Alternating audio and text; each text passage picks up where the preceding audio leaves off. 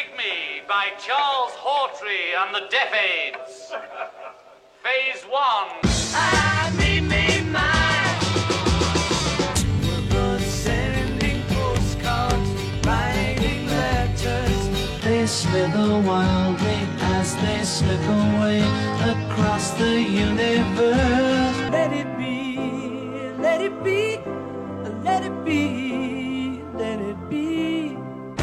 I've got a feeling that keeps me on my toes. Oh yeah.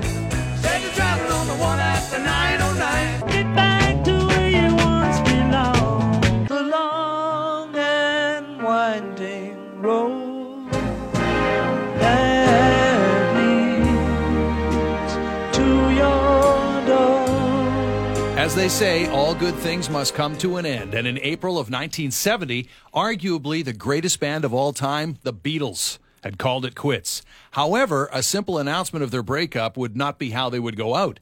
They would release their final studio album, Let It Be, on May 8th, 1970, a month after the breakup, and a companion film of the same name a week after that. This would be the swan song for the Fab Four. Would it live up to expectations? Would it showcase the fractured relationships that would define the band's final months?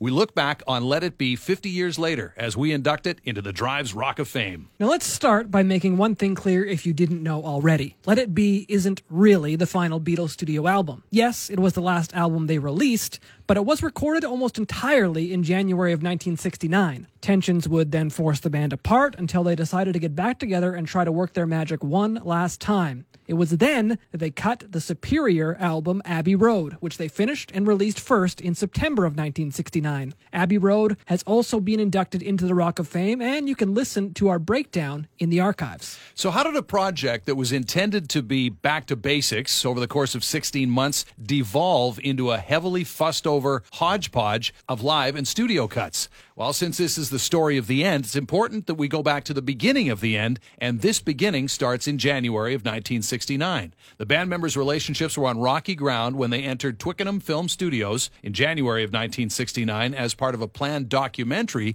showing the Beatles' return to live performance. Paul McCartney had conceived the project, which was called Get Back at the time, as an attempt to reinvigorate the band by returning to simpler rock and roll configurations. Now, McCartney had been leading the band since manager Brian Epstein's death in '67, and he convinced John, George, and Ringo that the best way forward was to hire a film crew and make a movie about the band's efforts to rehearse for a series of live performances.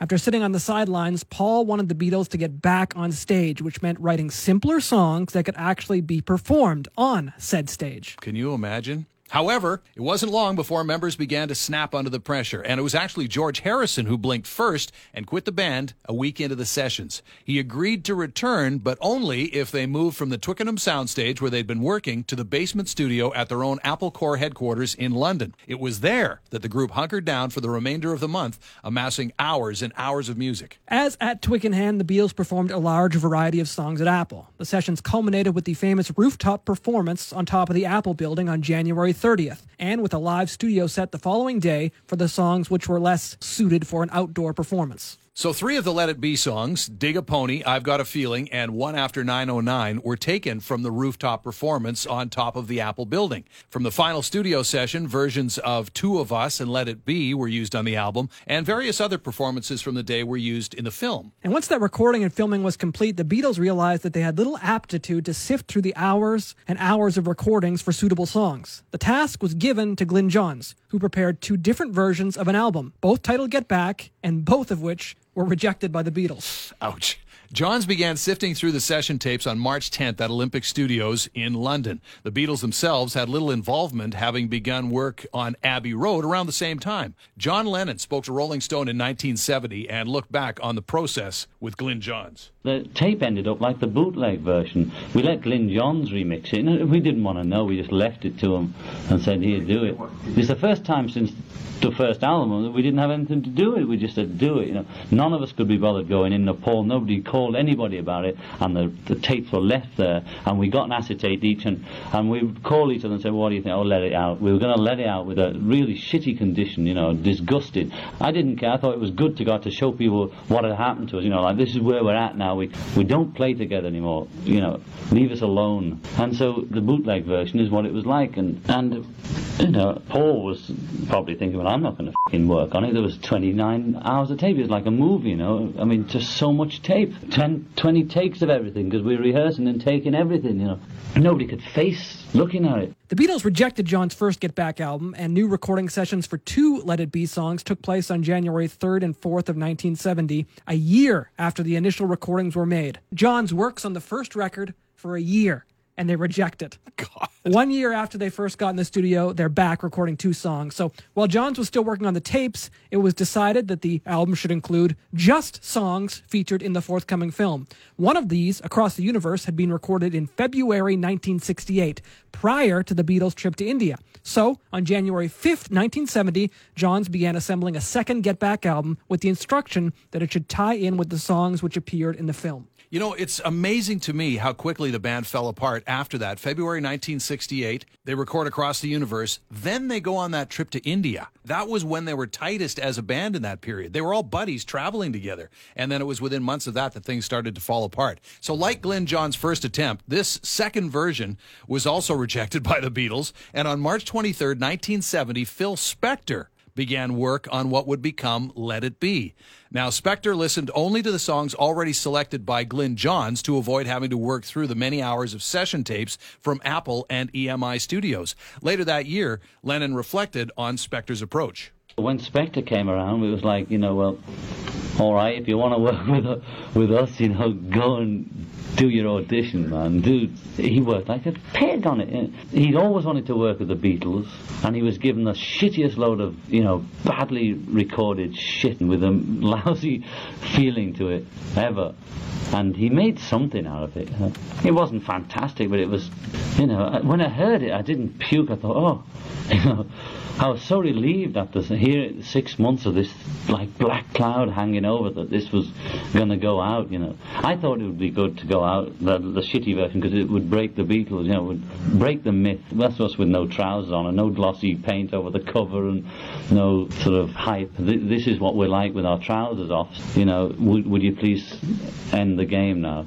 But that didn't happen. We ended up doing Abbey Road quickly and putting out something slick to preserve the myth. John had his reservations about the album, but ultimately liked the job that Phil Spector did, and Ringo Starr was also pleased with the results. He said, I like what Phil did, actually. He put the music somewhere else, and he was king of the wall of sound. There's no point bringing him in if you're not going to like the way he does it, because that's what he does. His credentials are solid. While Lennon and Starr were somewhat pleased, Paul was incensed. McCartney was particularly angered by Spector's cheesed-up production on The Long and Winding Road, a tune Paul would radically strip down for 2003's Let It Be Naked, a presentation of the songs by Paul McCartney of how this wall of sound hid how the songs really should have been heard. Paul would say in 1970, quote, the album was finished a year ago, but a few months ago, American record producer Phil Spector was called in by John Lennon to tidy up some of the tracks. But a few weeks ago, I was sent a remixed version of my song, The Long and Winding Road, with harps, horns, and orchestra,